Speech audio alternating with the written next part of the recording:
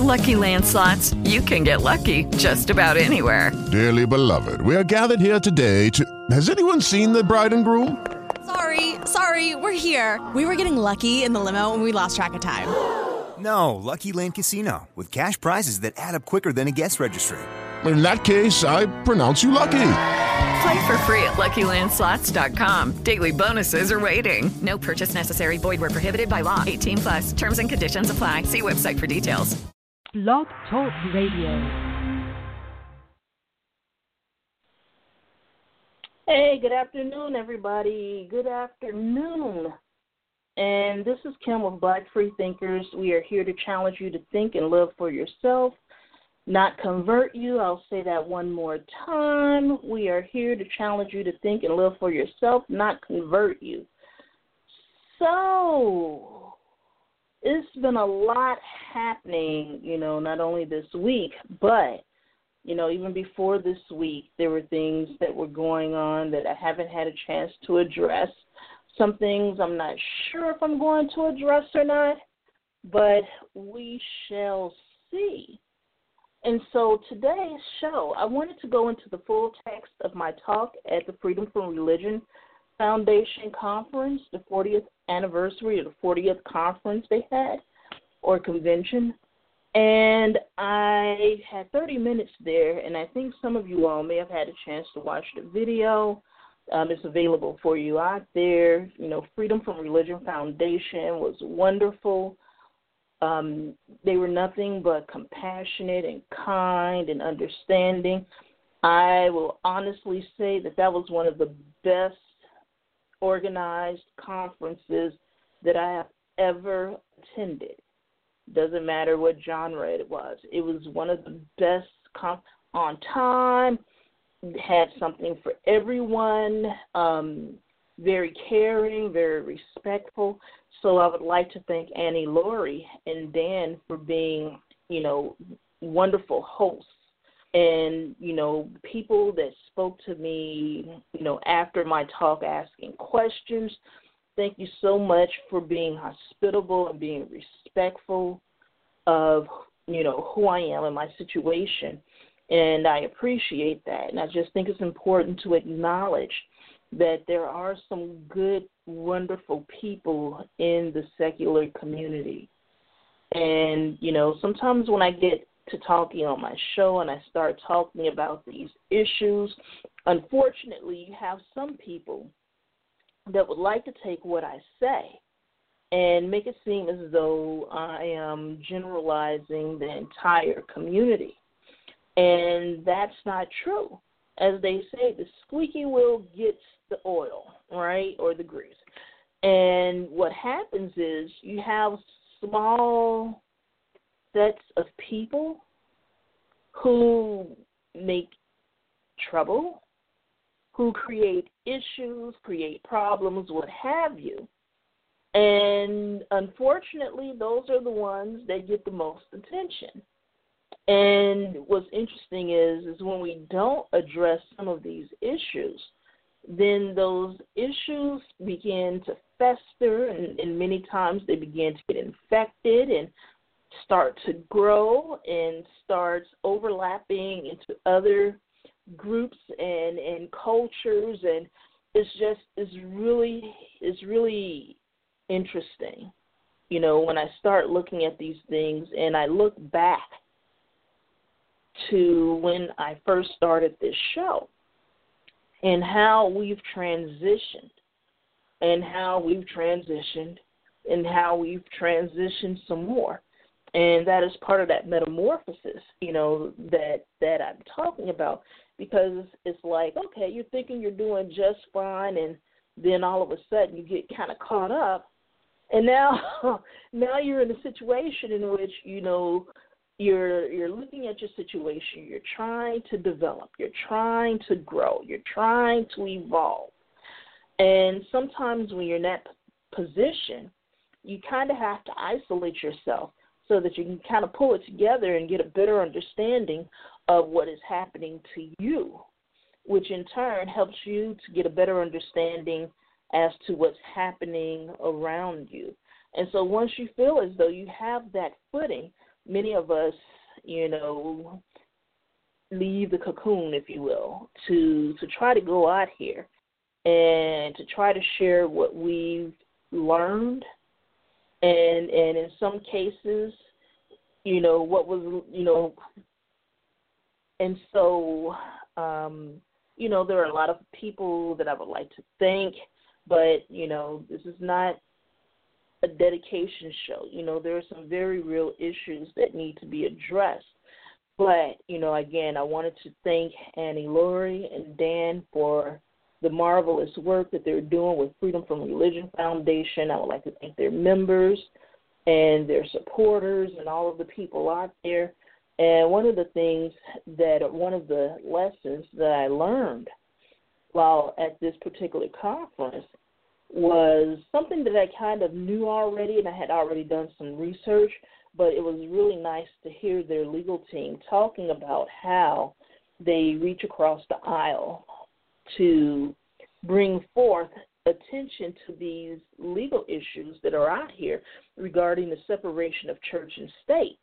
And so, it's really interesting because you all have heard me talk about the Mormon church and about the Scientology church and their outreach for the separation of church and state. Now, these different groups have different objectives and different reasons for wanting the separation of church and state. So I want to make sure that that's understood.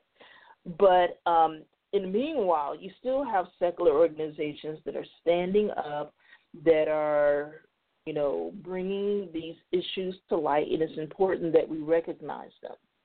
And so I wanted to do that, initially at the beginning of this conversation. Now, we're going to get into the show in a few minutes, but there are a few things that I want to recognize and bring your attention to. And so they say people tend to remember the first and last things that they hear. So this wasn't necessarily the order in which I wanted to present this show today, but I think it's important that I do so. So over the weekend, there was a march, a rally in Washington, D.C., and I had every intention of being there. And it's just a lot of things are going on. A friend of mine and I, we were making the plans, and life happened. Life happened for her. Life happened for me. After all of the activity of that conference weekend, right after that, we had about 5 or 6 days of 90-plus degree weather. And so with my particular illness, that type of heat, and especially with the humidity here in Chicago, and I had appointments that I had to get to, it just totally wiped me out physically. And so, I went to see the doctor, and I got the flu shot, and that was all she wrote. But there was a march in D.C. this weekend, and it was extremely important. It was a march for racial justice, and it was a march for black women. And if you want to take a look, go and look for the hashtag M, the number 4, RJ, and the other hashtag is M, the number 4, BW. So March for Racial Justice, March for Black Women. And what happened here is there were 2 marches that were planned for this particular weekend in D.C., and they were 2 separate marches. However, they came together, formed an alliance, and even though there were 2 marches, they met up at Lincoln Park.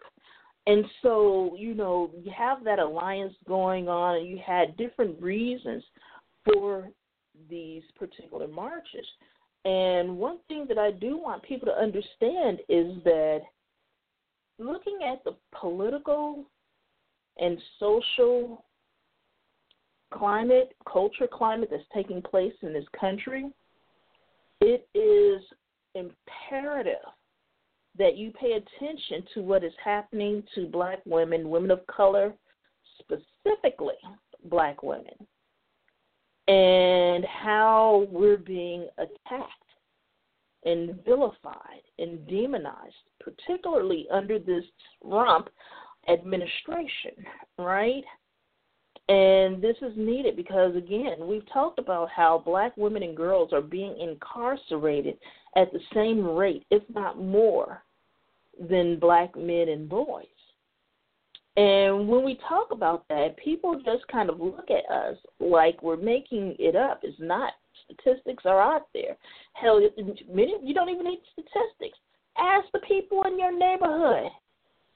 What happened to some of these folks? I saw her a couple of months. She's gone now. So, I mean, it's very important. And unfortunately, issues that are important to black women and girls are often put on a back burner or factored out of the conversation. And this was one of the reasons why there were some conflicts with the Women's March in January. And that was one of the reasons why I kind of sat out that march. I showed up, but I was on the outskirts and, you know, as far as like where the march ended, because it was packed in Chicago. And I knew I wouldn't be able to do the crowd, but I wasn't going to go initially for a couple of reasons. But I decided that I wanted to honor the women of color that helped to organize that particular march. So it was important that I showed up.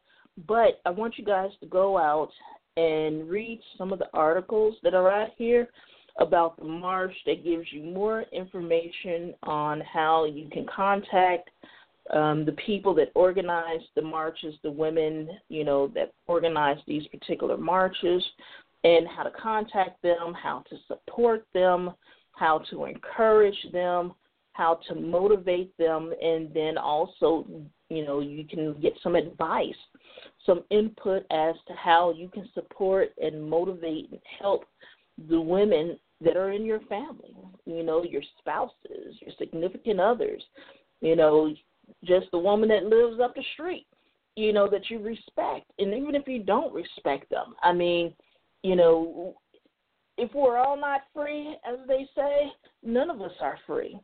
And so it's just important that we put the spotlight on these particular issues and why we are having these marches and why we are having these rallies, and then also put together some resolutions. I mean, it may not be the ultimate resolution or the ultimate answers, but we have to start somewhere, right? And so it's important that we support one another, and I was thrilled to see, you know, the footage and to watch the tweets and to see what was happening out there.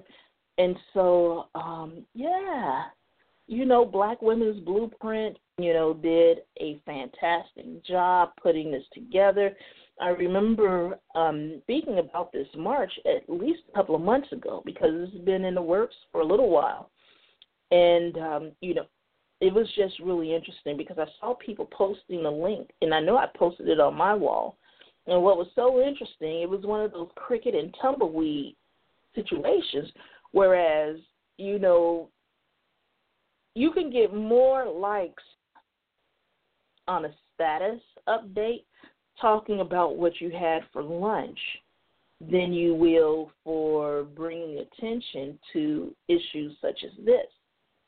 And so, you know, we see that, and we do pay attention to these things. And, you know, I just think that it's pitiful. And you know, sometimes I just shake my head and I can't understand what's happening out here. But anyway, there were thousands of people that converged upon Washington, D.C. to support Black women and to support racial justice. And so I think it's important that we understand that and we continue to support these people in any way that we can. And, you know, that's not always financial, and for some people that's not the route that they can or want to take. But there are other ways to support, and we've talked about those ways here.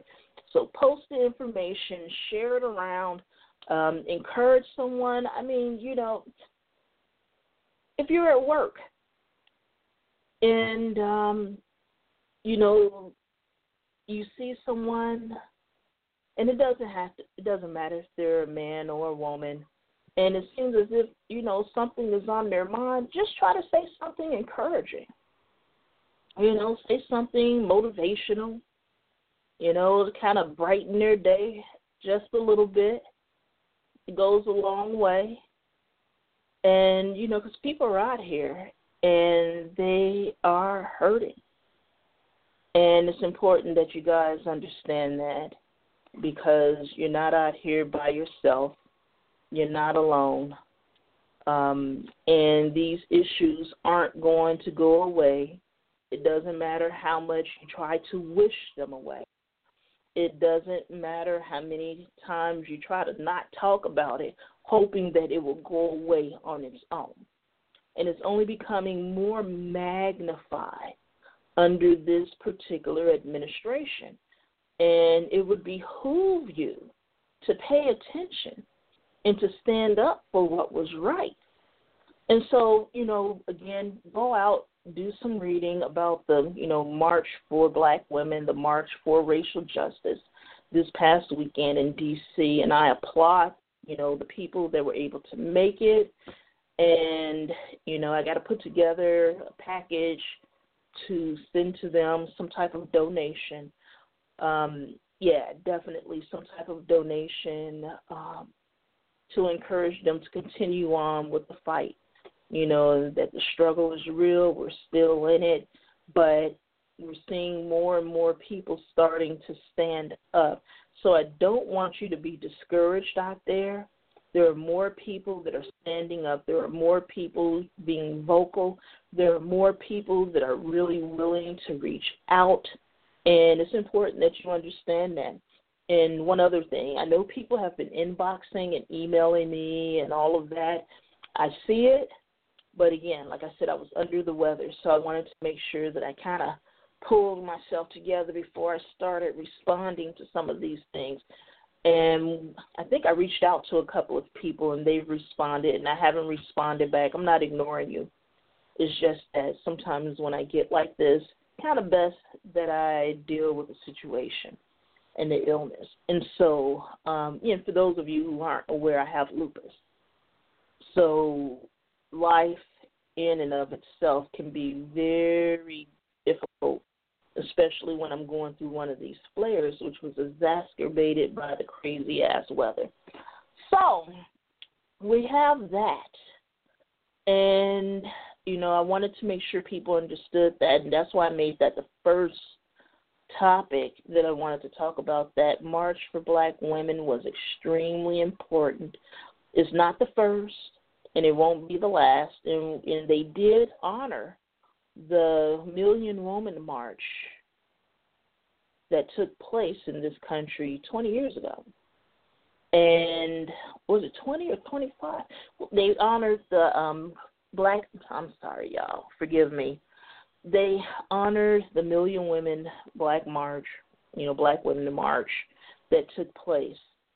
And, go and read up on that. And, we're making strides one day at a time. So Washington Post had an article talking about Let the Black Women Lead. There was an article on The Root talking about thousands descend on Washington, D.C. for the March for Black Women. You just have all these different articles out there. Teen Vogue had one, March for Black Women and March for Racial Justice joins forces in D.C. And it was another one in Slate talking about the march. And, go out there, do some reading. Do some research on your own. It's okay. That's what I want you to do. And that's why I encourage you guys to go out there and, do some learning. A learning. It only makes you better. And as I've stated before, if you are out here and you call yourself an activist or an organizer or, what have you, and especially if you have a public profile, if you are not growing and developing intellectually, spinning your wheels. So what are you out here doing? What are you really contributing? And it's not so much about contributing to other people and other movements. It's about making contributions to yourself. So if you're not growing and evolving personally, but you feel as though you're out here and you're motivating others and they're growing because of you, well, I guess the question is, how much are they really growing? Because, one thing that I've learned as I developed and grew into my womanhood is one of the mistakes that I made was trying to feed into other people and doing a certain type of emotional labor in my giving or what I thought I was giving and sharing into other people and their lives. When I sit back and I retrospect on that, and I saw how I wasn't feeding into myself, feeding into my life, growing and developing. And while they may have learned some things and they may have grown and they may have evolved in certain ways, I suffered. And how can you be of help and be of encouragement to others when on the inside you're dying and you're rotting? And so that's an entirely different conversation, and that was not what I had planned to say and talk about today. But, again, that's part of this particular journey that I'm going on. And even with my talk, I talk about my journey in the secular, social justice, and religious communities. But, I would be disingenuous if I did not talk about just the journey within myself. Some introspection there, some retrospection on my life, going back and looking at some of the decisions that I made and some of the choices that I made and the consequences of those decisions and choices. And then there were situations in which the choice was taken away from me. And so naturally, my response in many situations like that is through anger. And that's something that I've learned how to control for the most part. I have my moments. But it's important, that we grow.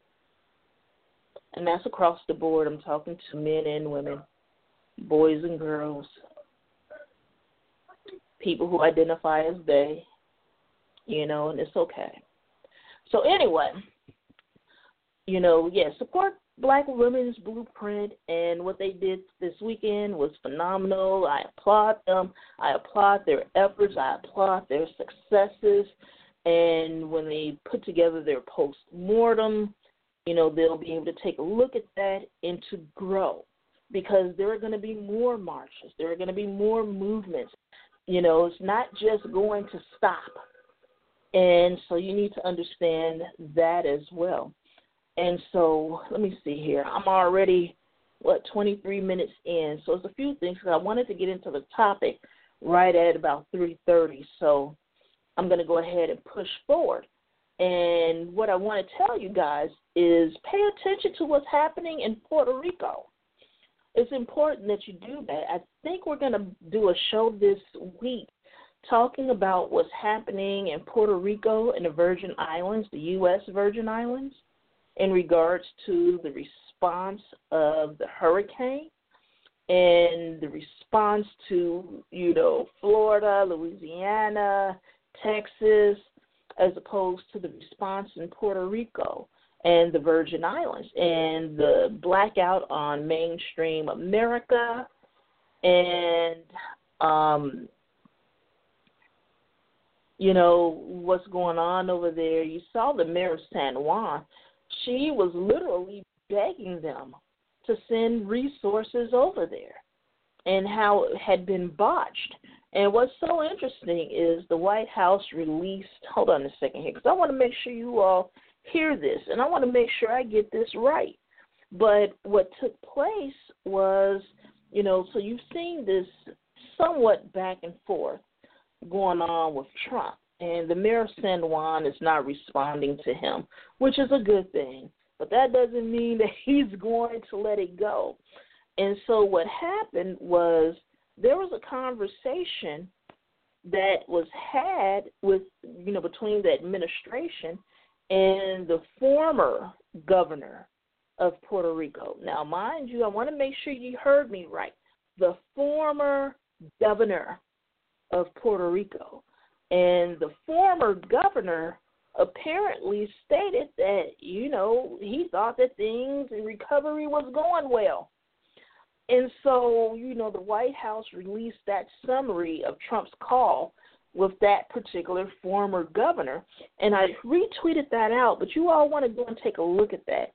And so it's called Readout of President Donald Trump's phone call with the former governor in Puerto Rico on Hurricane Irma. And also, please be aware that there is another hurricane a-coming. And I believe that Puerto Rico is in the line of fire, if you will. So, for those of you that are out there, please donate. They need the help. They need it desperately. You can find, a lot of different people out there. I would tell you to go and take a look at Rosie Perez and a number of Latino activists that are out there and see who they're recommending to give donations to. And again, you all know this about it. I'm really leery of giving donations to Salvation Army and places like that because of how top-heavy they are administratively, and also, the precedent that's been set. Not all of that money gets to where it needs to be. And so it's important that you recognize that, and we reach out and we help send resources and supplies. There are a couple of groups here in Chicago. I sent them some coins. Put that out there, help these people out. They need help. And what was interesting is someone brought up a tweet that Michael Eric Dyson put out there, and he was talking about the brown people in Puerto Rico. And for the record, and I'm sure he knows this, I know he knows this, there are black and brown people in Puerto Rico. And we've talked about Afro-Latinos on this show. We talked about, the only difference between a Puerto Rican, a Haitian, a Dominican, a black American, and other people is a boat stop. That's the only difference between us. We have the same ancestors, and many of them, they do recognize that black great-grandma or great-great-grandma. Some of them don't, but many of them do. And so I think it's important that we do not allow others or people that have been other to fall through the cracks in these conversations. So I just wanted to bring that up and to let you know that, no, it's a collective effort. And it's important that we recognize that. And in addition to that, what I found, really interesting, pay attention to what's happening over in Spain with Catalonia and how they're shutting these protests down, and that's been taking place over the weekend. And people are like, why are you always talking about these other countries and what's happening over there? And, for those who haven't figured it out, Puerto Rico is a part of the United States. I didn't think I would ever have to say that. Virgin Islands, too. Okay, so anyway, what's happening over in Spain is very important. Also, there are some developments that are taking place in Europe as well. And what's so interesting is, you have some Americans that will talk about these things, and say, well, that's those people over there. No, it's all of us, because the issues that they're facing over there, it's only a matter of time before it gets here. People were looking at me cross-eyed when I kept posting articles about the Nazis and the racism taking place in Europe, in Germany, and Italy, and all of those places over there in France. When I said Europe, I meant France. And look at what just happened. Look at what just happened with the election of Trump, right? So it's important. When I post those things, I'm doing it for a reason, although I haven't really been posting in the past month. And sometimes I just got to take a break, and I don't know. I'll get there. We'll get back on track. But then there's also a lot more happening in my life right now. So I'm kind of being spread thin, and we are at the 3:30 mark. So a few things I want to hit on. Again, I'm going to take an extra 5 minutes. You need to pay attention, again, to Puerto Rico and the politicians in this country, because what's happening now is lawmakers are being restricted from visiting Puerto Rico and Virgin Islands. And that should raise some flags there. And the White House is restricting, the lawmakers from visiting Puerto Rico and the U.S. Virgin Islands. They're saying they're doing that because of the devastation and because they need the resources there to distribute the food and the water and the gas and the diesel and all of that. But I think it's something a little bit more nefarious happening with that as well. So, insidious. Yeah, keep your eye on that. Don't lose focus. And also, I'm going to get to that. I also want you guys to go out, and there's an article, and it's talking about how Donald Trump is slow to implement, or the Trump administration is slow in implementing the policies and sanctions that have been put in place against Russia and other countries. I'm going to post that a little bit later, but, you have that. You have the failed health care repeal. You have, the critiqued responses to the hurricane. And the reason why I framed it that way is that no one, had a second thought about lifting the Jones Act in regards to Florida, Louisiana, or Texas, but it took a public outcry to raise that Jones Act for Puerto Rico. And you need to pay attention to what's happening. It's interesting because Donald Trump is supposed to go there Tuesday. Let's see how many of his fellow politicians he will take with him. And so, guys, I'm just totally floored at what's been going on. And it was interesting on Saturday Night Live last night when they made comments about Donald Trump and what's happening in Puerto Rico. They were telling Donald to tell Melania to put on her heel pumps and get on over there. And, only reason why I didn't laugh at that is because of the fact that there are lives. People are being harmed. People are dying, and it's not a laughing matter. And so, I need for you all to pay attention to these things. The article that I was going to talk about as far as, implementing the laws and the sanctions and all of that, the countries are Russia, Iran, and North Korea, and how the Trump administration is being really slow in implementing these particular sanctions and laws. You can find that on Reuters. So on the Reuters website, Trump's slow to implement Russia, Iran, North Korea sanction laws, and it's a really, really good article. And it's important that you all understand that, because last week on the show, when I was talking about the, stand and deliver or take a knee, I did say that this NFL thing was a distraction, and it is to a certain degree. But I also said on the show that, I'm wondering what some of these people are kneeling for.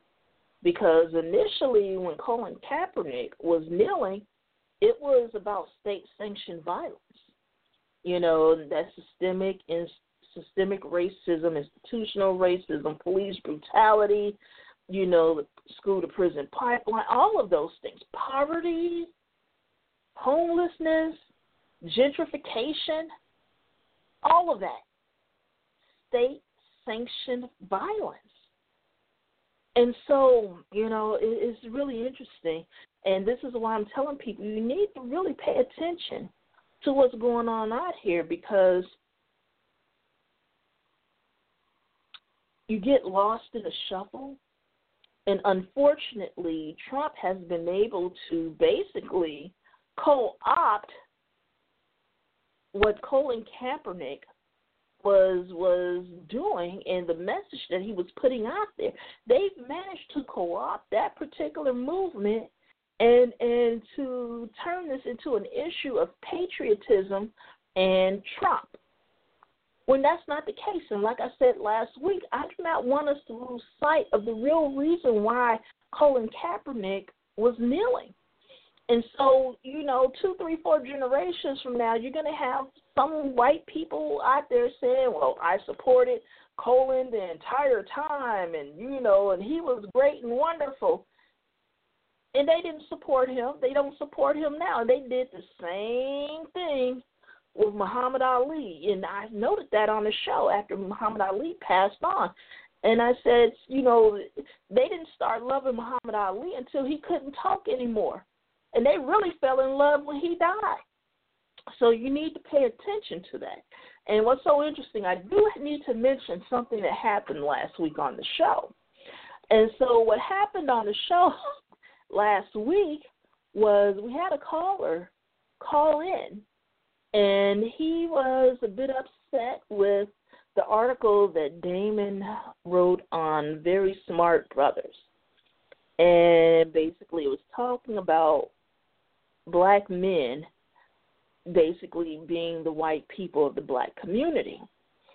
And so, I was stretching. I was trying to figure out how to make it so that it kind of fit in with what we were talking about, the topic of last week. And I was struggling, y'all. I was struggling. And so what was interesting about the conversation is basically we ended up, he ended up focusing on apparently this collection of hetero black male penises. Now, I don't know who's out here collecting, bags of hetero black male penises, but I'm pretty sure it's frowned upon in this country. And I'm not sure about other places, but I'm going to have to do some research. I mean, I know in some countries, if you behead people and you take the heads and place them on your mantle, that's a sign of virility, but I've never heard of people collecting hetero black male penises in this country as a hobby.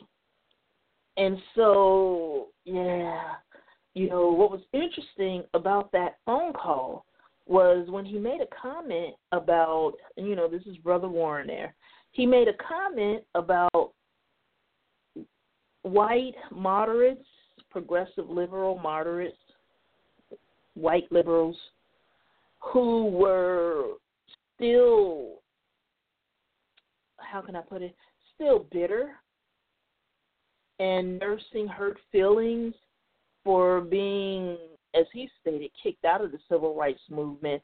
I probably would frame it more along the lines who I would say that their role or roles within the Black Power civil rights movement were reduced due to the fact that, unfortunately, and we see this now, when you allow some allies to have power, they tend to take that power and that privilege and run with it. And unfortunately, we've seen them, co-opt movements, appropriate the language, appropriate the culture, a number of things. And so, I'm familiar with some of that. I've done some reading on it, but when he brought it up, it just, because I know I've talked about it a little bit here and there on the show. What he did is he reminded me, and I made some notes, and I'm going to do some more research on that because that's a very good topic to have, and it's a very good thing to talk about so that allies today, can get a better understanding as to why. Because I remember specifically talking about white allies and what was happening when Black Lives Matter just bust on a scene there, right? And how some of the white allies were hurt because they were pushed to the outside, and how the microphones were being taken away from them and put into the faces of the black people that were there protesting. And that was done for a reason, and it needed to be done. And what I need for some of the white allies to understand is that it's not personal. It's not personal at all, but yet it's very personal because they're out here killing black, brown, red, yellow, and white people. But what we're seeing more and more on the news, or we used to until the Trump administration got into office, we were seeing, primarily black and brown people being killed by the police. And so, and I know I've talked about this on the show, indigenous Native Americans are being killed and incarcerated or killed at 5 times the rate. And I've encouraged you guys to go out and to do some research into that to get a better understanding of what's happening. But there are reasons for that, and that's a conversation that I really, really, truly want to have on this show. I need to go and get some more books and do some more research on that, but I have so much going on in my life right now that is making some of this very difficult. So, I'm going to start wrapping this up. Instead of taking 30 minutes, I took 45 minutes. And considering the amount of material that I have for that talk, because I whittled it all the way down, this talk was going to be a show originally. And so when I was approached, and someone gave me a call and asked me if I was interested, and I made some calls to some friends and allies, and I'm like, well, what do you think of this? And these are people that were very aware of my feelings and my stance on, number one, having these types of conversations with white people. And when I say that, what I mean is we've been there, we've done that. We've talked and we've talked and we've talked. And we haven't seen much progress. And, and I'll get more into that a little bit later on, but, they encouraged me. They said, Kim, you need to do it, and this is why. And so I'm just looking at everything that's going on around us, and we need to just pay attention. Because what's interesting is, what they're telling these athletes is, demonstrate on your own time. Don't demonstrate when you're at work. But they didn't have a damn thing to say when Kim Davis refused to give a marriage certificate to same-gender loving couples, right? And so it was okay when she protested at work, when she defied the Supreme Court. That was okay, right? And that's just one example of many. And what I need for you all to understand is that there is no form of protest by black and brown and red people that will ever be acceptable in this country. And when you have these athletes kneeling, and it's not just professional athletes, you have college athletes, you have high schoolers, you got all of that happening. And Donald Trump and what he's doing, basically, he doesn't want you to kneel, showing protest of any sort, not giving any hope or any type, just an inkling of hope to a lot of people out here who feel as though they've been forgotten about, who feel as though they have been pissed and shitted on, who feel as though nobody gives a fuck. You want to take the little bit of hope and faith that they have and say that these people can't take a knee against state-sanctioned violence? Really? Only thing they want you to kneel before and bow to is white supremacy, and that is what I'm hearing. Whenever I hear Donald Trump talk about these athletes, and it's not only just athletes. You have veterans. You have people that are in the military now. You have a lot of people that are out here. One of the most poignant memes that I saw going around this weekend was of a veteran black soldier who had the flag folded up neatly, and he took a knee when the Trump motorcade went by. Now, that was powerful. And when I saw it, it just gave me chills.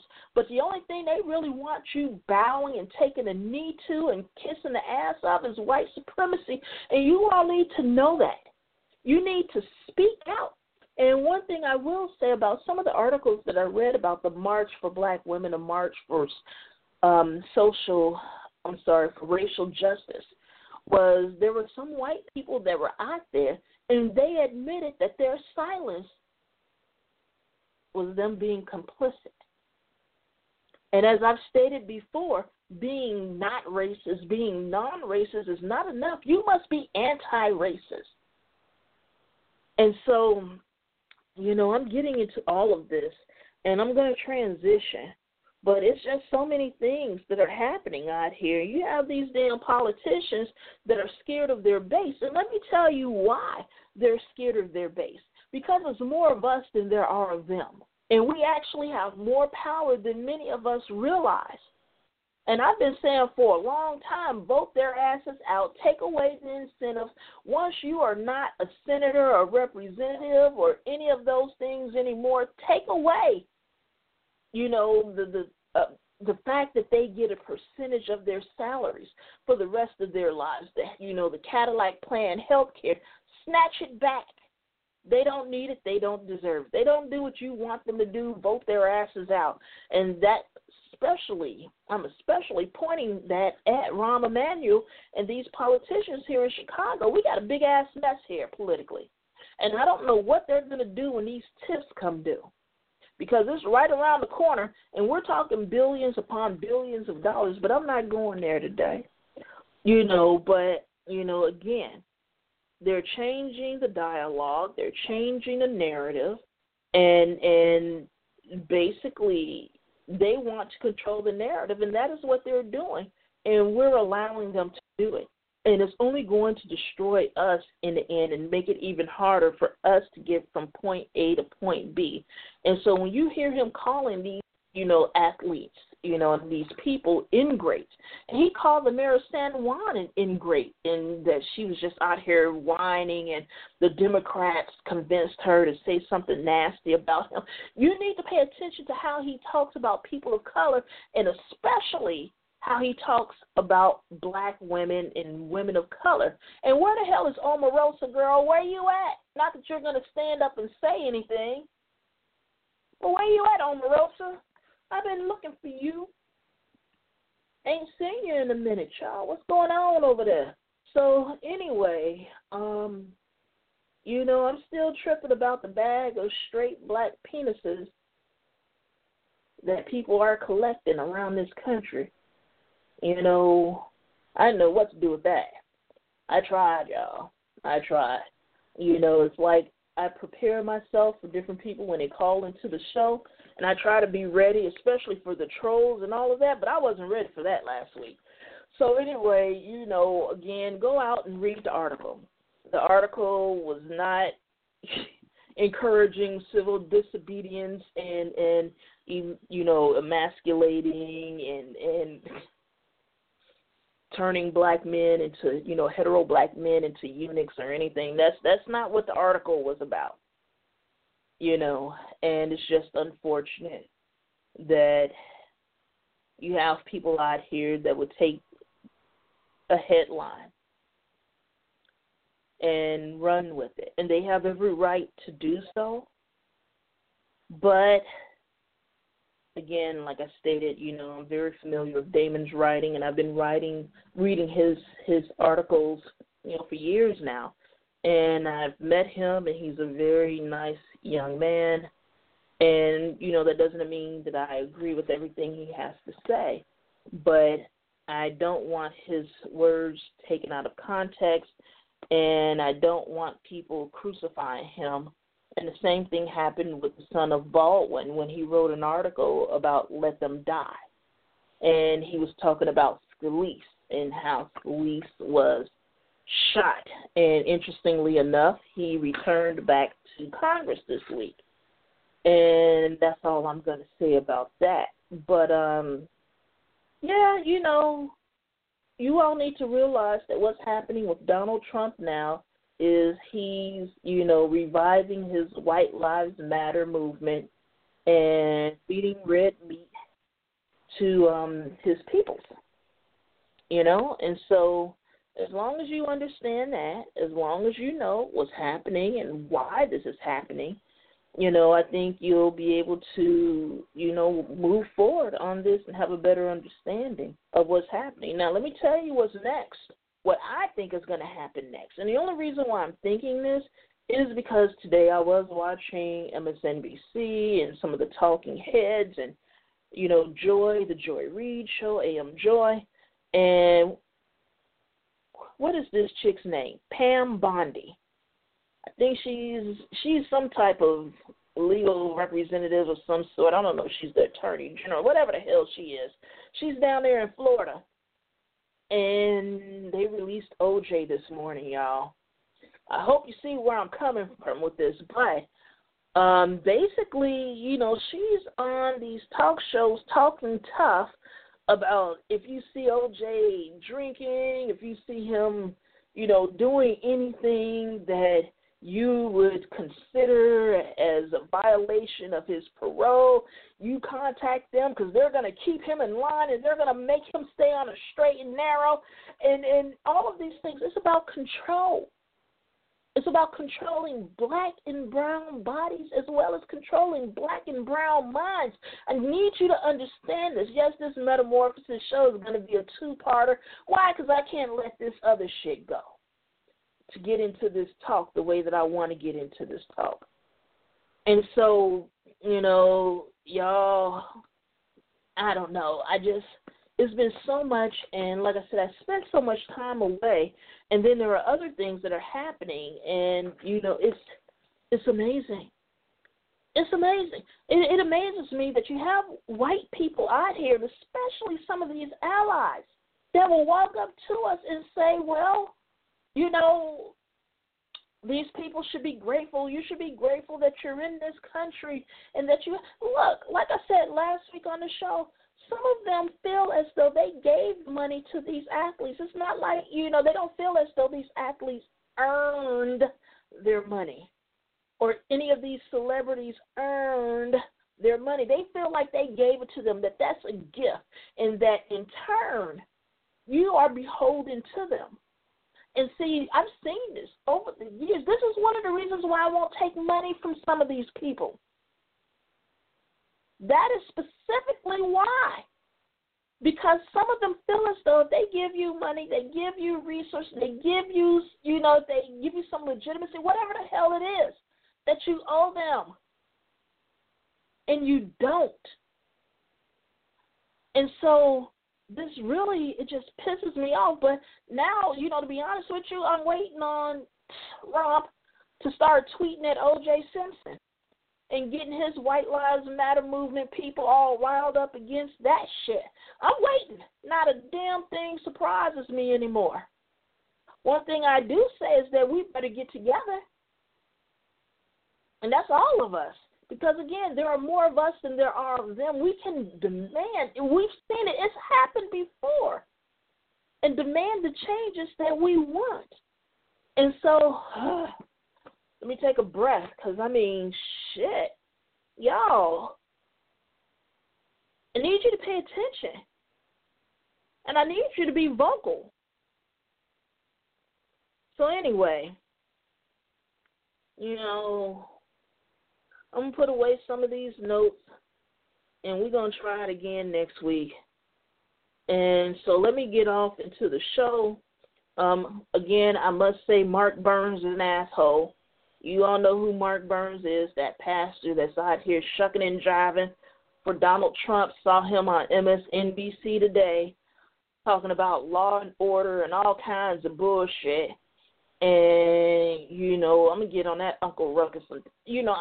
Now, I don't debate, and y'all know I don't debate, but I'd like to debate his ass. The only problem is he's like a lot of people, especially a lot of men.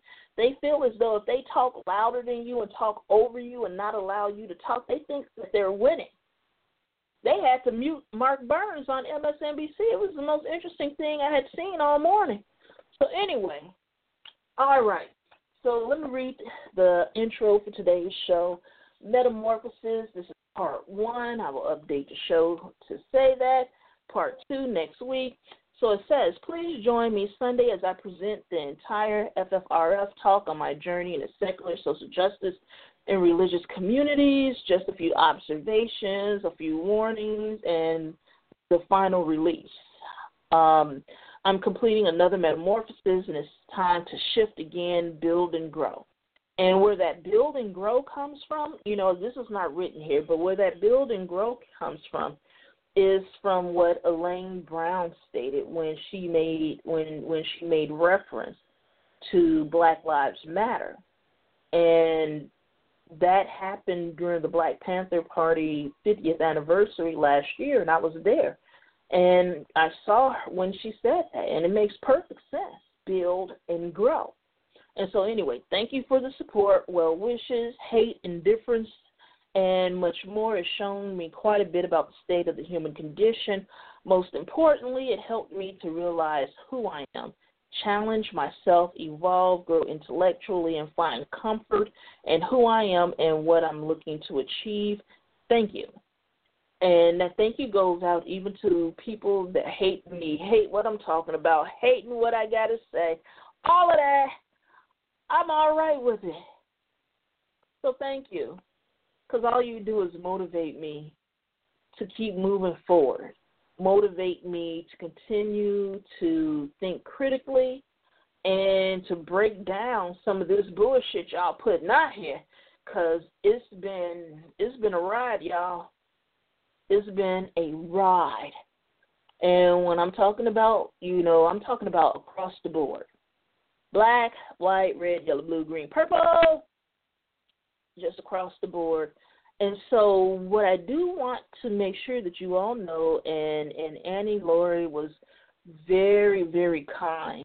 And she, after my talk, she announced and she told, the conference participants, observers that were there, she let them know that I had donated my entire honorarium and that it was the second time in the 40-plus year history of Freedom from Religion Foundation. It was only the second time that someone has done that. And so I want to make sure you guys know the 3 organizations that I donated the money to. And so one is Black Youth Project, and this is a project that is being directed by Dr. Charlene Carruthers. And if you've listened to this show, you've heard me heap praise on these babies. They are doing a stand-up job. I love them. and she's doing a great job with them. So I want you to go out and send some support their way. And for those of you that are 35 and under, you may want to look into this organization and participating with them. Unfortunately, the day you turn 35, you graduate to a whole new world. So, good people. I think Raina even posted an article on my wall yesterday in which it was written by, a writer for Black Youth Project, and it was talking about people living with HIV and AIDS and finding acceptance and relationships and all of that. And I have not had a chance to read it. I haven't had a chance to touch it. And the reason why I know it's there is because Raina called me and told me she put it there. And so I know when I talk to Raina and she tells me these things, that is absolutely golden. So if she thought enough of it to put it on my wall, I 100% support it, read it, pass it around. The second organization and I sent Black Youth Project money a couple of years ago. No, it wasn't a couple. This was last year. From a talk. No, it was the year before. Sorry about that, guys. The year before of a talk that I made. And so, anyway, Assata's Daughter is the second organization. And Assata's Daughters is a mentorship program for young women of color. And it's very important. And what this organization is doing is transforming lives, doing phenomenal work, and helping these young women develop and helping to raise their self-esteem and helping to build them up as leaders. And this program is like a beacon of light, and it's much needed. We hear so much about Black men and boys, but not nearly enough about Black girls and women.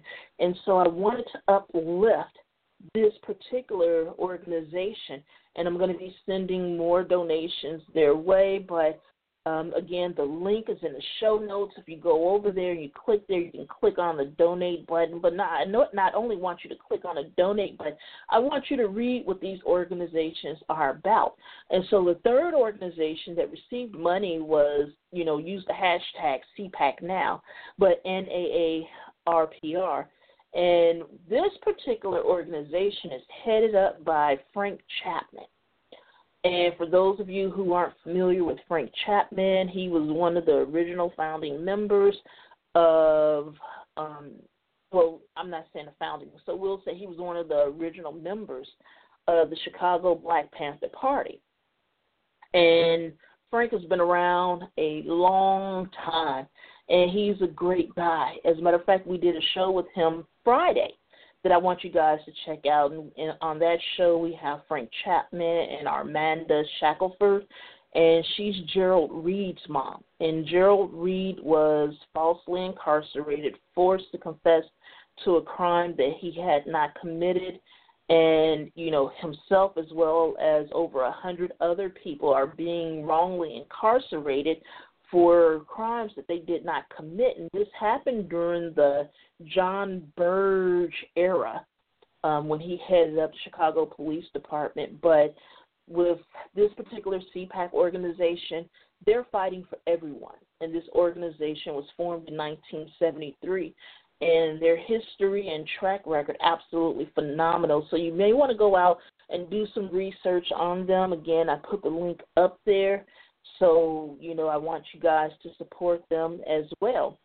Now, if you're looking at the notes, you'll see a fourth link, and this is the Safe Haven Center. So let me explain who this is. So Safe Haven Center is a community center that in the process of being put together, if you will. They're going to be on 54th and Halsted. 54th and Halsted here in Chicago. And Dorothy Holmes, her son, Ronnie Man, if you go and look up the hashtag Ronnie Man, RONNIEMAN, her son was murdered by the Chicago Police Department. Well, she joined forces with Marcy Gerald's mom, and you all may not remember the story of Marcy Gerald. Marcy Gerald was a young black woman who took her life after she was raped and went to trial. And, again, gaslighted, had people out here, especially the creeps, that committed the crime, had, basically made her feel as though it was her own fault. And so that baby took her life. And so these two mothers have found a way to come together and putting together a community center and giving back, just giving back.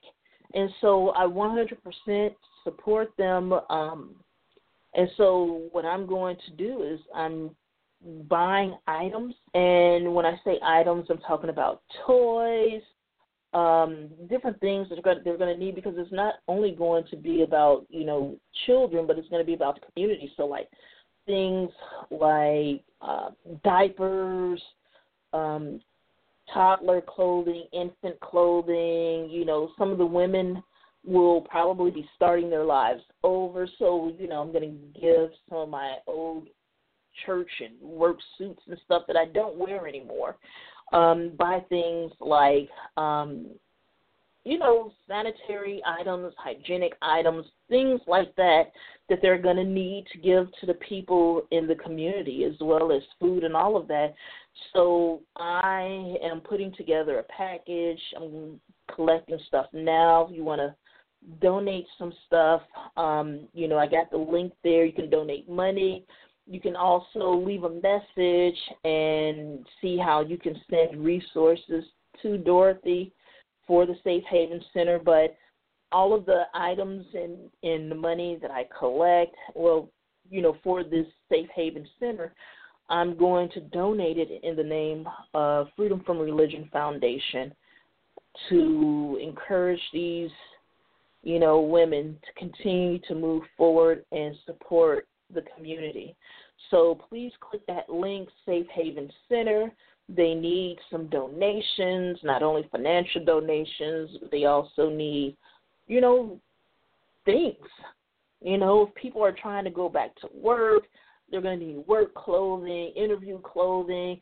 I mean, as a matter of fact, they want to hold workshops and things once they get everything set up. You can support them that way. If you have something that you can give to the community and you want to have a workshop there, reach out. Let them know. Support them. Help them. And so I have a lot of love for Dorothy, and she knows this, and she knows I support her 100%, and we're going to be there, and we got some things to do. We got some work to do, so I'm trying to find a little bit of joy and a little bit of happiness, after that damn hour of bullshit that I had to talk about what's going on with the Trump, administration and how they're treating people of color, more so black people in this country. And, one thing I do want to say is for some of the black people that are out there saying, why am I talking about people in other countries and focused on other cultures? There's a reason for that. Because it's the right thing to do. And the atrocities that they're dealing with, we could be dealing with the same damn thing here. As a matter of fact, we are. And I just don't understand. I don't understand, some of the crap that I see people say. But one thing someone said today, which I 100% agree with, there are quite a few Christians, whether you're white or black, that voted for Trump. And I still don't understand why, but I'm not trying to understand anymore. There's nothing to understand. It's done. And so it's just important. So let's just move on. So those of you that have been listening to this show since 2011, you know who I am. I'm Kim, Black Free Thinkers, People of Color Beyond Faith. We've been talking about social justice activism before it became popular in the secular community, before it was co-opted or attempted to be co-opted. No, I'm going to say it was co-opted. Ain't no damn attempt to it. It was co-opted in the secular community. Community activism, all of that. All of this is a part of who I am. Raised in a church. Those out there that know me, my mama and them. And my granddaddy, affectionately known as Daddy, he's a minister. And we got many, many, many ministers in my family, which is interesting. And when I say my family, I'm talking about not only the blood family, but those that were married into the family and those that were adopted into the family, and you know who you are. And I love you. And I'm sure you know that and you understand that. And so, don't take a lot of the stuff that I say personal because it's not personal. I'm just, bringing certain issues to light. And so I really started questioning religion. For those that have listened, you know my story. 11, 12 years old, I'm like, this ain't making no sense. And nobody could answer my question. And I'd be told to go into my room and pray about it or read the Bible until the Holy Spirit gave me some insight. And, I'm still waiting on that, right? And so, and let me qualify that. When I say I'm still waiting on that, what I mean is that, there are things we can go out here, we can study and attempt to teach other people, but the best teacher is experience.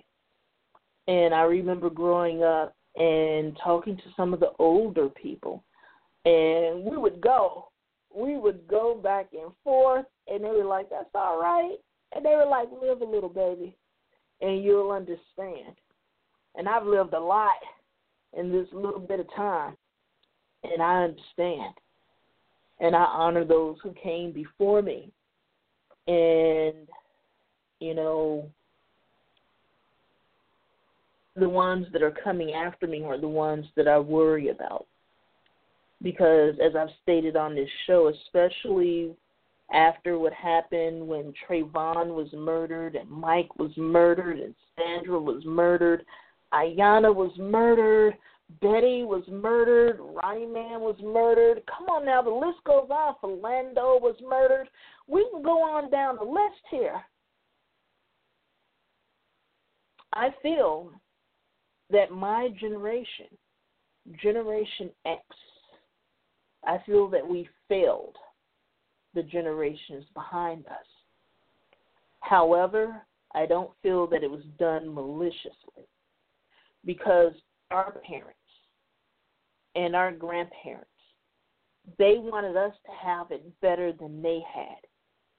And I never understood what that meant until I got much older. And like I've stated before, I was a black Republican.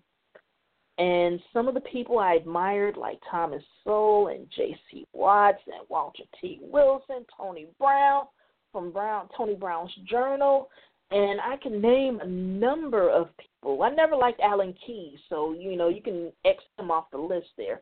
But,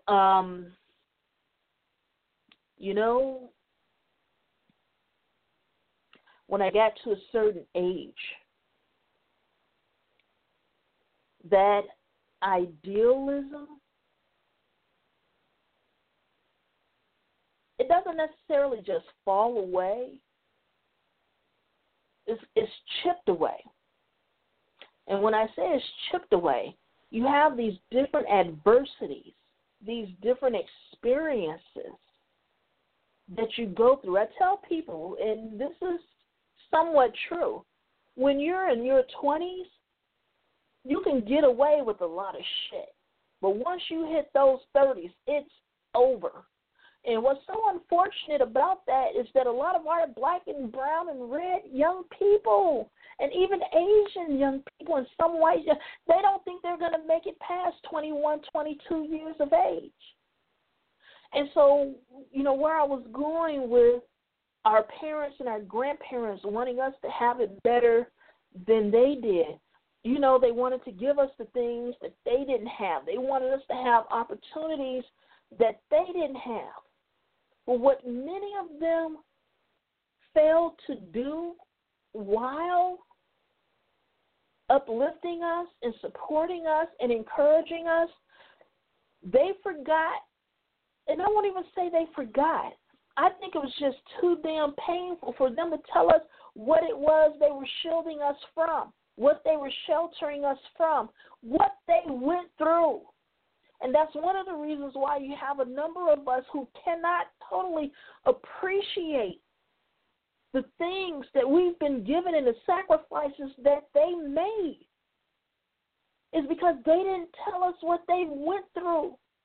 And see, the thing that happened, the murders with with Trayvon Martin, and the murder of Mike Brown and Sandra and Ayanna and Betty and all these people, this has been happening all along, and this is what we've been telling people, white people, anybody who would fucking listen. And they didn't believe us, even with video and audio proof. Now they don't believe us. And I'm not talking about all of them. I'm just talking about too many of them. And I need you to understand that. And so now that we're seeing this, and now that, it's open season on black and brown people, especially black and brown and red youth, now we're seeing it. And what happened in Charlottesville, that should have made the hairs on the back of your arms stand up. And like I said, I did a show called White Supremacy So Wicked That Even White Folks Are Nervous. What happened in Charlottesville should have unnerved each and every fucking one of you out there. Because it wasn't the first time in Charlottesville. And it wasn't the first time in this country, and it's not going to be the last time. And until we start to understand and find a way to articulate, find the grammar, find the language in order to be able to share these experiences. Because, honey, let me tell you, now that I'm older and talking to some of these elders and these seniors, they were fucking traumatized. And this is one of the reasons why they don't talk about those things. Because they fucking relive it. They saw it. They went through it. They saw relatives being lynched and being killed. They saw relatives just getting beat out in the middle of the street for no damn reason, just because some white dude was having a bad fucking day. And if they didn't beat him, in some cases, they shot and killed them with impunity. And so this is why I say that this shit with the Trump administration and his people ain't shit funny about it. It wasn't funny when we realized that he was serious about this run and we started saying stop laughing. It wasn't funny then, and it's not fucking funny now. And this is why we're having, some of the more magnified issues that we're having, because I don't want you to sit there and to feel as though this is something new. This is something that just started happening. No, baby, this has been going on all along. It's just what happened is that sore had a scab on top of it. And what Trump and his people did is they ripped that bitch right off that sore. And so what you're seeing now is what has been festering all along. What has been infected. This is not new, and this is why I'm saying that they are making you bow and worship white supremacy, and there are way too many of you out here that do not understand what I mean when I say that, even though I've been talking to you for 6 years. And I post stuff that other people write. There are a lot of other people out here talking about this shit. We need you to do the work, because unfortunately there are too many of you, black, white, red, yellow, indifferent, what the fuck ever color you identify or non-color you identify with. Too many of you want us to do the work, and you want us to simplify it and make it as easy as possible for you to understand, so that you can go out and appropriate the language and steal the talking points and get paid. And there are way too many of you that are out here trying to get paid. And this is where the disconnect comes in. Because are you out here doing it for the right reason? When I think about what my mom and my aunts and uncles, and especially my grandmother and great-grandmother and, my great-aunts, what they had to go through, see, they left Mississippi, and they came to Chicago for a better life. But little did they know that the North was just as racist as the South. The only difference is the North was a little bit more subtle than they were in the South. But they had to come up here and deal with a bunch of bullshit, too. So for those of you who are out there saying that, it was better in the North, no, not necessarily. So anyway, let me move on because just let me move on. And so,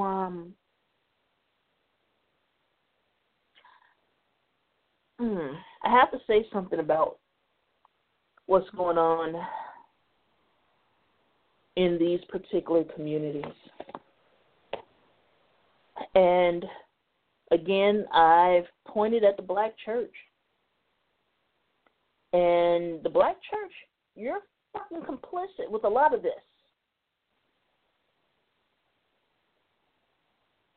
But what's so disheartening about that particular statement that I made is the fact that I know many of you who are being complicit with this, you don't even understand how or why. And that's what makes this unfortunate. And so, getting ready to segue into something. So what's happening with this Trump administration, and I like to describe Donald Trump as that friend you can't take anywhere with you because they're going to do something crazy and embarrass the fuck out of you. The one that your friends say, yeah, maybe next time you don't want to bring them. But, they're trying to abolish the Johnson Amendment. And I talked about this, and I'm going to be really brief about this. And with the Johnson Amendment being abolished, what it will do is take power away from the IRS to be able to impose sanctions against churches that talk politics from the pulpit. And what I mean by that is endorse or disparage certain political or politicians or policies that they disagree with.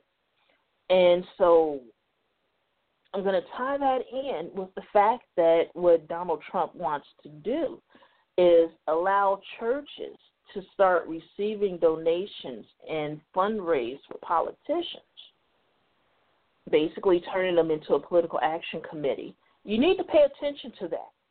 And one of the reasons I know they're like, well, where did that come from, Tim? And why do you feel a need to talk about that? And, and it may be rude to some of you, but you need to understand if that happens, and you have these churches out here being able to take in that kind of money, if you already think there's corruption in religion and in the church, regardless of denomination, regardless of, if you're Christian, Muslim, D, all of the above, Z, check them all, whatever, it's going to be even more difficult to deal with some of these issues when some of these churches are being allowed tens of millions of dollars to spend as they wish on politicians of their choice, and in some cases, no accountability, so they can use that money for whatever they want. You really think they're going to sit back and let us fight them when they got so much money on the line? I want you to think about that and let that marinate and get back to me about that, because it's going to be a fight on our hands. And, black churches out there, black pastors, preachers, ministers, I need for you to pay attention to what I'm getting ready to say to you now. It's only going to be a handful of you that are going to be given the opportunity to earn that kind of money. So the ones that are on this advisory council for Donald Trump, I'm not saying that they going to make it. I'm just saying they going to make it and make some money. But not all black and brown churches are equal. And not all of you are going to be able to take those donations in like that, because they're only going to allow so many of you to do that. And you need to understand that, because what's so interesting is you start taking that money in, they're going to find a way to put your ass in jail and put you out of business. So you need to take heed and you need to pay attention. But that's very dangerous, what they're trying to do there. And what they're trying to also do is take the so-called entitlement programs, which is our social safety net, and move it off the federal roll and push it to these churches. I've talked about this time and time again. The Republicans are tricking the church, and they know that the church is not equipped, nor is it really motivated in general to do that job, to disperse those monies. Then what? They're going to fail, which is what they wanted anyway. And so it's going to be set up the same way as some of these other social safety net programs. I need you guys to understand that every year your state receives so much money from the federal government, and it's the same amount of money for like Section 8, for public aid, for LINK and all of that. But the more people they push off of the roll, they get to keep that money for their special projects. And you need to understand, they get to keep that money and do whatever the heck they want to do with that money. So don't fool yourself. Do not fool yourself at all, because it all boils down to, it comes down to dollars and cents. It comes down to he who has the gold makes the rules, right? And for those of you that are out here having a fit because of the Affordable Care Act and in repeal was unsuccessful, right? You need to understand that they are now trying to take away health care for children. So please go back, read the newspaper, find out what's happening, why they're doing what they're doing, and who it's going to affect. Okay, so healthcare for children is basically they're flushing it down the toilet. So what are you going to do about it? So anyway, getting back on topic here. I'm only going to get to a bit of it. It's going to be a part 2. Sorry about that. Well, no, not sorry. It's just a lot that needs to be talked about.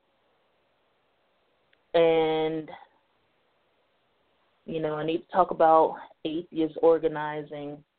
I need to talk about social justice organizing. Just a number of things. And so what's interesting is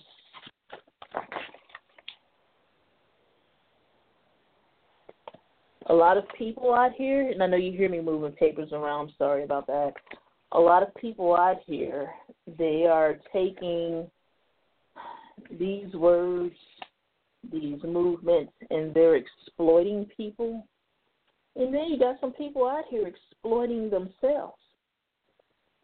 And you have people out here attempting to make careers for themselves. They have their own specific agendas. And you need to be able to recognize it. And even if you can't recognize it immediately, you need to find ways to discern and determine who these people are. And so, talking about secular organizing, I came into this community many, many years ago, around 2010, And we were all excited just to be finding other humanists, free thinkers, atheists, agnostics of color, especially black ones, because we were always told that atheism was a white thing. And when we started finding each other, just all this excitement and yay, just really happy about it, meeting new people, doing new things, having people you can share, your experiences with and, and talk to and learn with and grow from. And it was just a wonderful thing. And so one of the issues for me was I did not see a lot of organizations or people in this community that was doing community outreach or social justice. What I tended to see was a bunch of people in groups getting together for potlucks, parties, bar hopping, all of that. And there's nothing wrong with that, but that's never been my life. That's never been, what I've been into. With the exception when I first moved down to Atlanta. That first year was nuts, but I had a good damn time. So anyway, but, yeah, and so then I saw people like Joe Zemecki and his outreach to the homeless and Grief Beyond Belief, and I started seeing these groups pop up. As a matter of fact, I forgot about this until recently. I did a note on Facebook with the names of some atheist charities that were out there that, people could call for help, because I saw a lot of people, a lot of desperation out there at that time, because you all got to remember, this was around 2010, 2011, and people were still losing their homes due to the, the mortgage bubble bust, right? And people were losing their homes. People were losing their jobs. It was just a lot of sadness, a lot of hurting, a lot of everything going on in this community. And all I can think about is, where do these people go for help? And especially for those who no longer believed in a higher being, no longer believed in a God, no longer believed in those things. So, sometimes you hear me talking about how it's very difficult to navigate through these different emotions and feelings.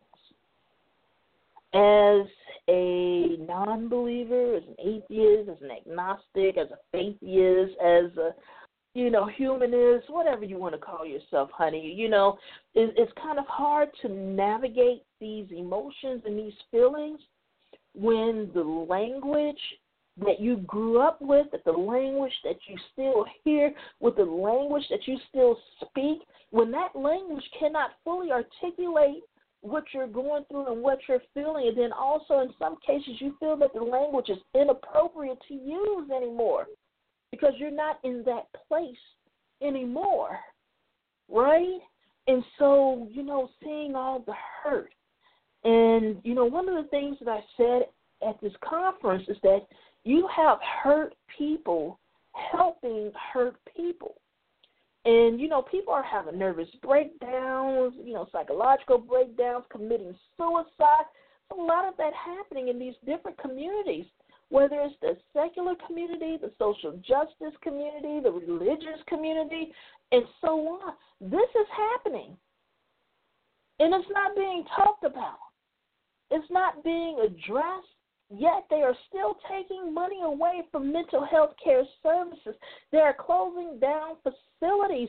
When Ronald Reagan was in office, he closed down a lot of those transient hotels, and then they were releasing people from the asylums and from these hospitals and from prison, and they had nowhere to go, so they're wandering the streets, and they're committing crimes to survive, to live. And so in essence, they turn the jail, they turn these prisons into a mental health care facility. And so, I need to make you guys aware of that. The warden of the the prison system here in Chicago is a psychologist. And she was brought in to deal with some of these issues. But again, you know, the money that the federal government gives each state remains the same. But yet they're cutting the programs, they're cutting the funding, they're closing down facilities, they're incarcerating more people, they're incarcerating people who should not necessarily be in jail. They need rehabilitation. They need places to stay. They need economic and educational opportunities.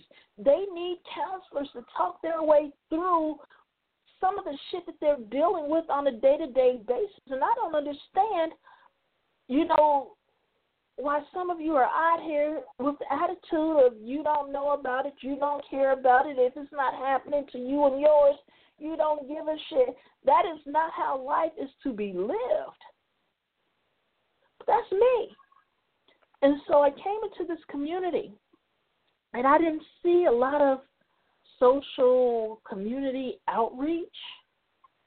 And so I always felt that that was a bit disconcerting and strange.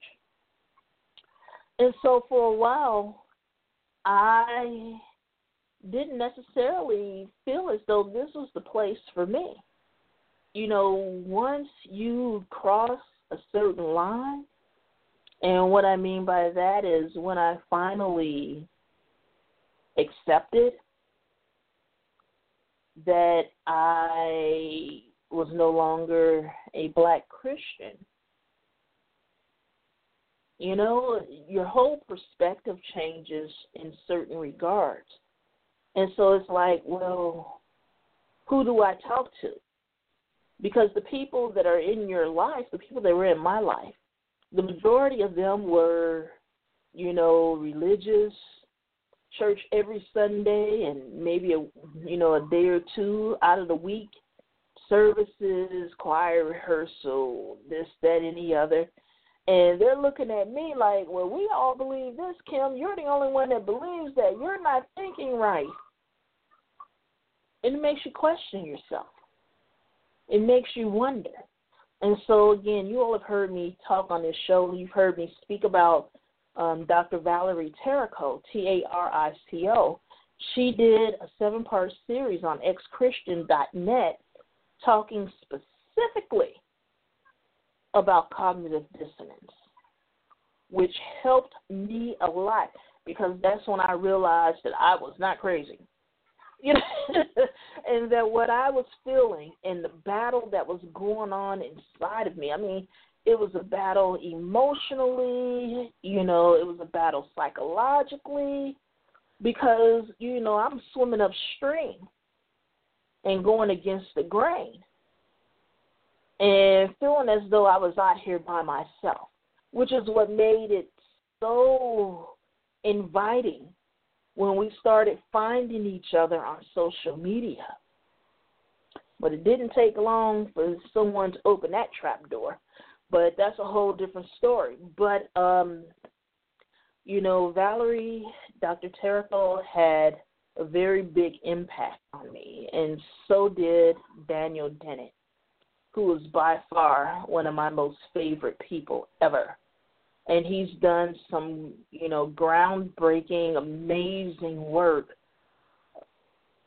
regarding religion and faith and belief and non-belief. And, you know, he had the Clergy Project helping people who were believers or disgruntled believers or non-believers and helping them make that transition. Because what you need to understand is that that is a very, very hard transition to make. And with me, the hardest part for me to reconcile was for me to accept that this is really what I believe. And accept the fact that I had been believing that for a long time. In my 30s, I went back to church, you know, had a little pressure from an ex and some friends, and I went back and I was serious about it, and it was even worse than what I had remembered as a child. And so, they tell you, that things that you used to do and thoughts that you used to have as a child were childish, and that you should grow up and see these things as an adult. And that is what I did, and found out that it was more corrupt than I had originally thought in some ways. Because there are some churches that are out here doing good work. And as I've stated before, I'm not going to throw the black church in the black community under the bus. I'm not going to do it. I never will. And if that is what you are waiting for, you will be sadly disappointed. I've made myself quite clear about that. And, we can move forward as long as you understand that. And let me move on. Let me finish this. And so I started seeing more community outreach, and, it kind of renewed my faith, for lack of better words, in the secular community, because I said, okay, so you have people out here that do care, that do give a damn, that do understand that people need help. I remember when I would see all those GoFundMes, and I'd send a couple of bucks here, a couple of bucks there. Didn't have much myself, but I had enough to share, right? And so, that was where I was, where I was headed, and that was where the majority of my critique was there. And so I started getting more involved, and most importantly, I started paying attention. See, at first, you're here and you're having fun and you're not really paying attention to all the politics and, everything that's happening behind the scene. And then once you start getting more involved and you yourself want to do some outreach, then you have no choice but to tap into the communities and tap a little deeper into the inner workings and the politics of these communities. And so I started paying attention and seeing things that I did not like, that I did not respect, that I absolutely refused to endorse and promote then. And let me make myself very clear, I still will not promote that bullshit now. And so, at that point, I'm looking at it, and then I'm looking at my experience with the religious community, and they're fucking mirror images of one another. And what happened at that point in my life is it made me pull back, but it also made me pull back some of the criticisms that I had for the church, because I saw the same behavior over here. And what I did is at that point I realized that it was about a state of the human condition. It didn't have anything to do with ideology, whether you're a person of faith or not of faith. It's human nature. And this is one of the reasons why you hear me saying people do not change. The only thing that changes are power structures. And I need you to go and do some research, and I've explained this to you, but I got to find a better way to break it down a lot easier, because unfortunately I'm not breaking it down enough, because not enough of you are getting it and to understand how you're being used on both sides of this equation. And so, you've heard me say atheism is not enough. Atheism alone is not nearly enough. And that is what hit me. Felt like I was slapped with an anvil. And that was tough. That was really tough. That was hard to come to terms with, because I thought things were so much better on this side of the equation. And let me tell you something. For those who were once believers and now are non-believers, I put a lot of blame on you for the fact that you know better. And many of you have brought that behavior over here. Now, many of you who were raised secular, I put a lot of blame on you too. Because you see what's wrong. But yet you're implementing it to capitalize off of it. And that's wrong too. And so, I'm looking at both sides, and I'm like, I don't know if I belong to either side. I'm like trying to figure out what to do and what to say. And that is one of the reasons why I love the fact that my show is independent. And the T-shirt that I had on in the video said unbought and unbossed. That was by Shirley Chisholm, which I gave credit on the T-shirt. And, I'm glad that I am in that position because I'm not going to allow anyone to shove their hand up my ass and start moving it around like I'm a damn puppet. There are no strings attached. What you see is what you fucking get. Like it or not, this is what you get. And this is how it's going to remain. So if that's your angle, that's your agenda, you're going to be frustrated with me. You're not going to know what to do with me. But, but one of the things that I wanted to point out is that I see too many atheists, agnostics, humanists, skeptics, non-believers, faitheists, nuns, even though not all nuns are part of the secular community. But I see too many of you pointing the finger at believers and blaming them for everything and attempting to shame them. That's wrong. They have their faults, but you do too. And shaming them is not going to help us advance and make any steps forward. We're going to have to work together.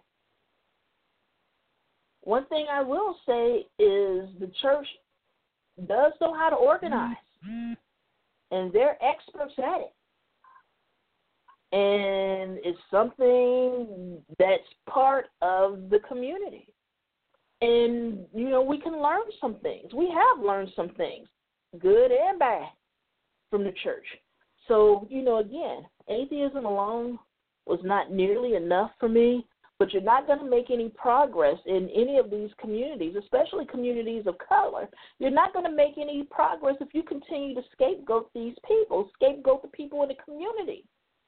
And this is where, the divide happens in some of these secular communities of color.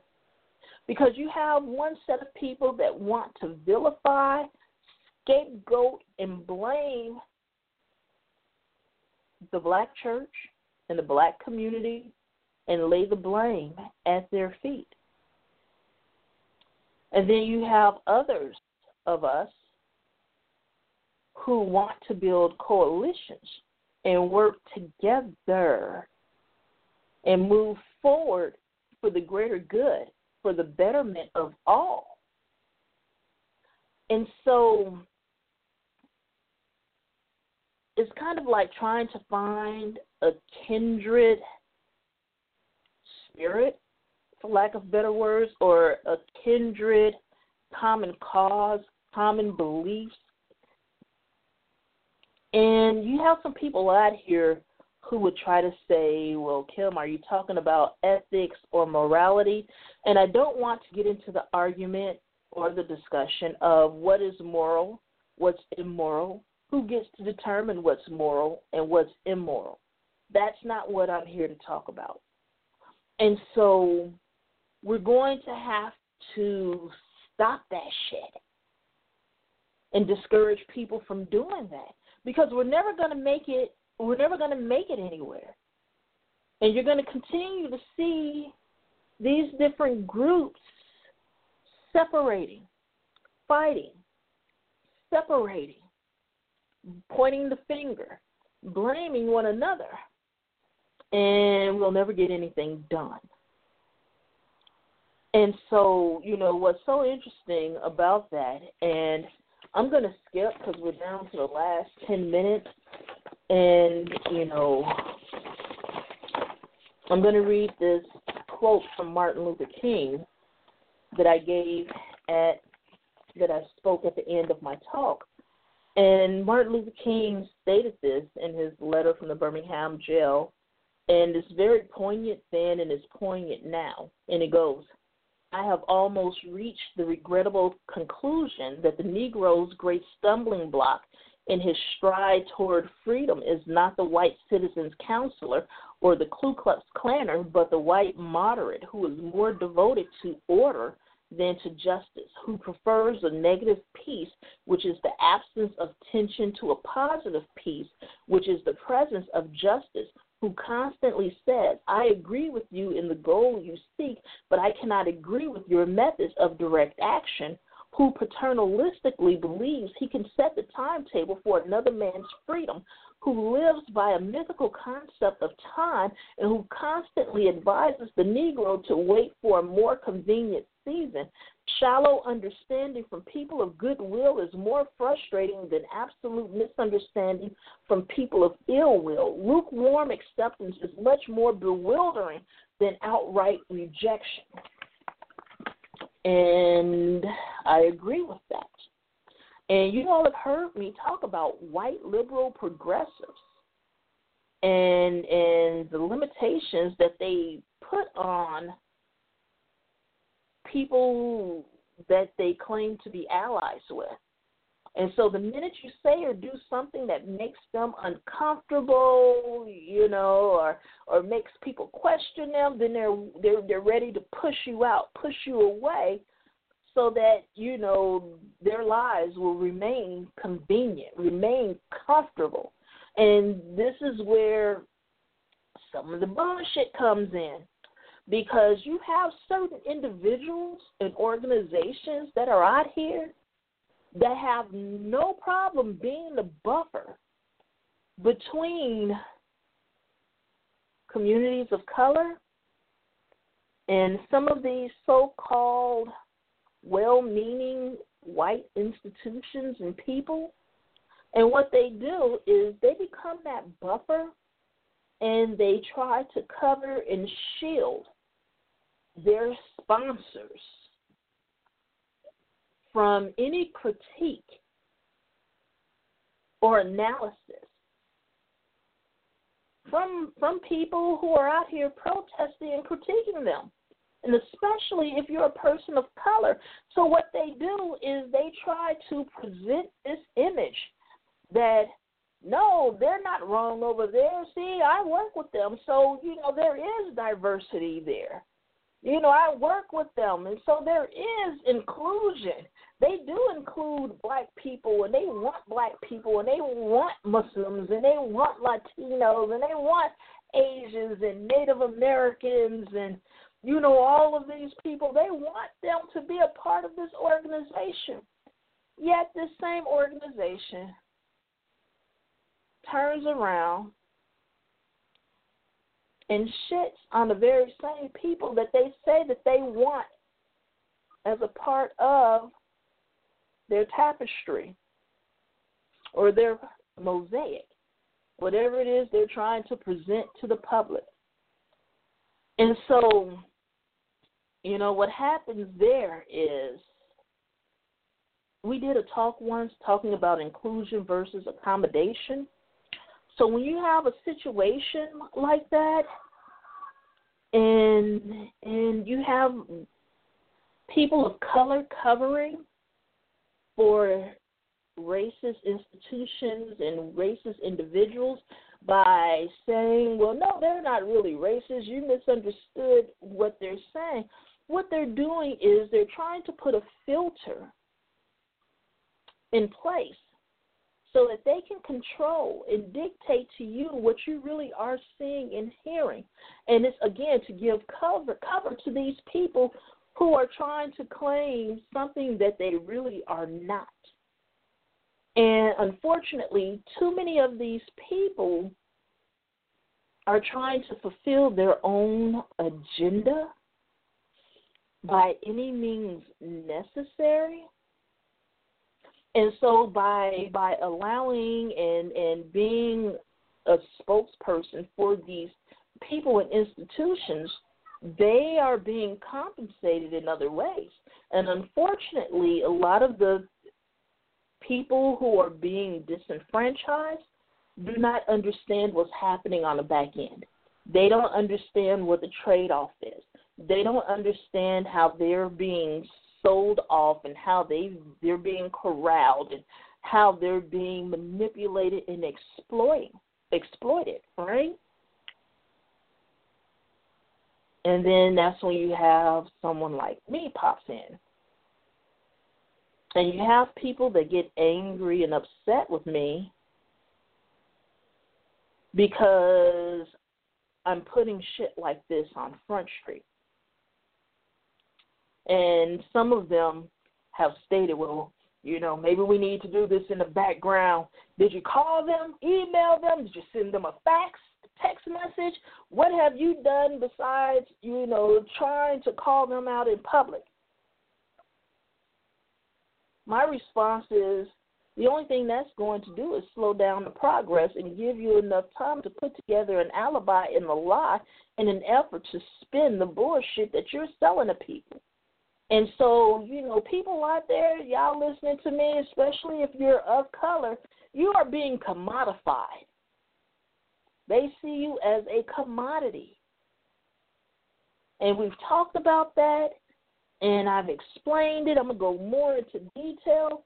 But let me tell you, if it walks like a duck, quacks like a duck, it's a damn duck. You know, you may have other names that people, you know, a goose.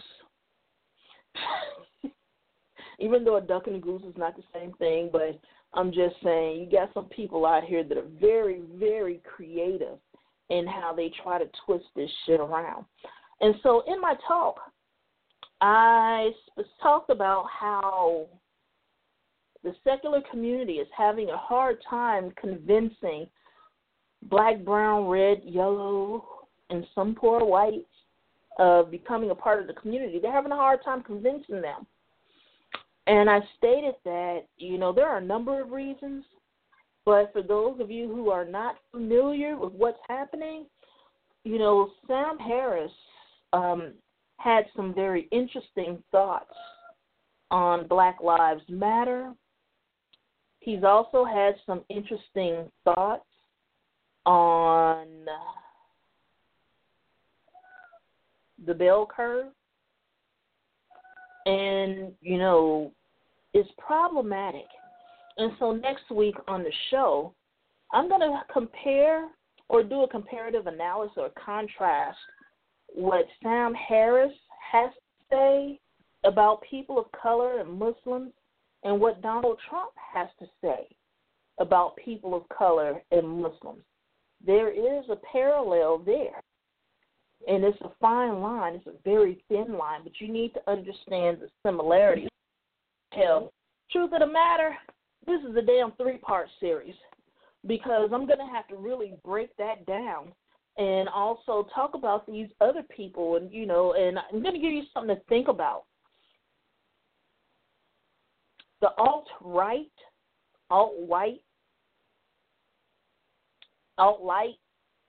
white supremacists, Nazis, etc., so on and so forth, found a soft place to land in the atheist community. And if you're not paying attention, let me tell you what you need to look out for. Many of them brand themselves as firebrand atheists. So the alt-right community has a segment of them that's a permutation of the alt-right community that calls themselves firebrand atheists. And you need to pay attention to the rhetoric. You need to pay attention to the language. You need to pay attention to the people that are involved in this. Richard Spencer, Milo Yiannopoulos, you know, and a number of other people. Hey, we won't even talk about the drama with the mythicist, or the mythicist. I did that on purpose. And what's going on over there with their alt-right lineup. There's a lot to talk about, baby. So you know what? Same place, same time, next week, part 2. Love you much. Thank you for your support. Have a good weekend now. All right, love you guys. Good night.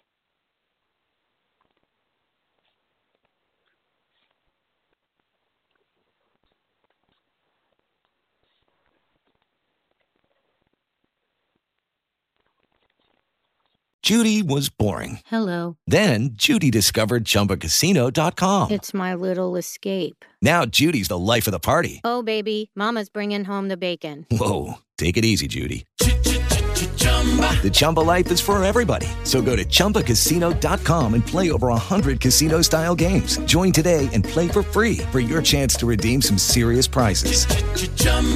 ChumbaCasino.com. No purchase necessary. Void where prohibited by law. 18+ terms and conditions apply. See website for details.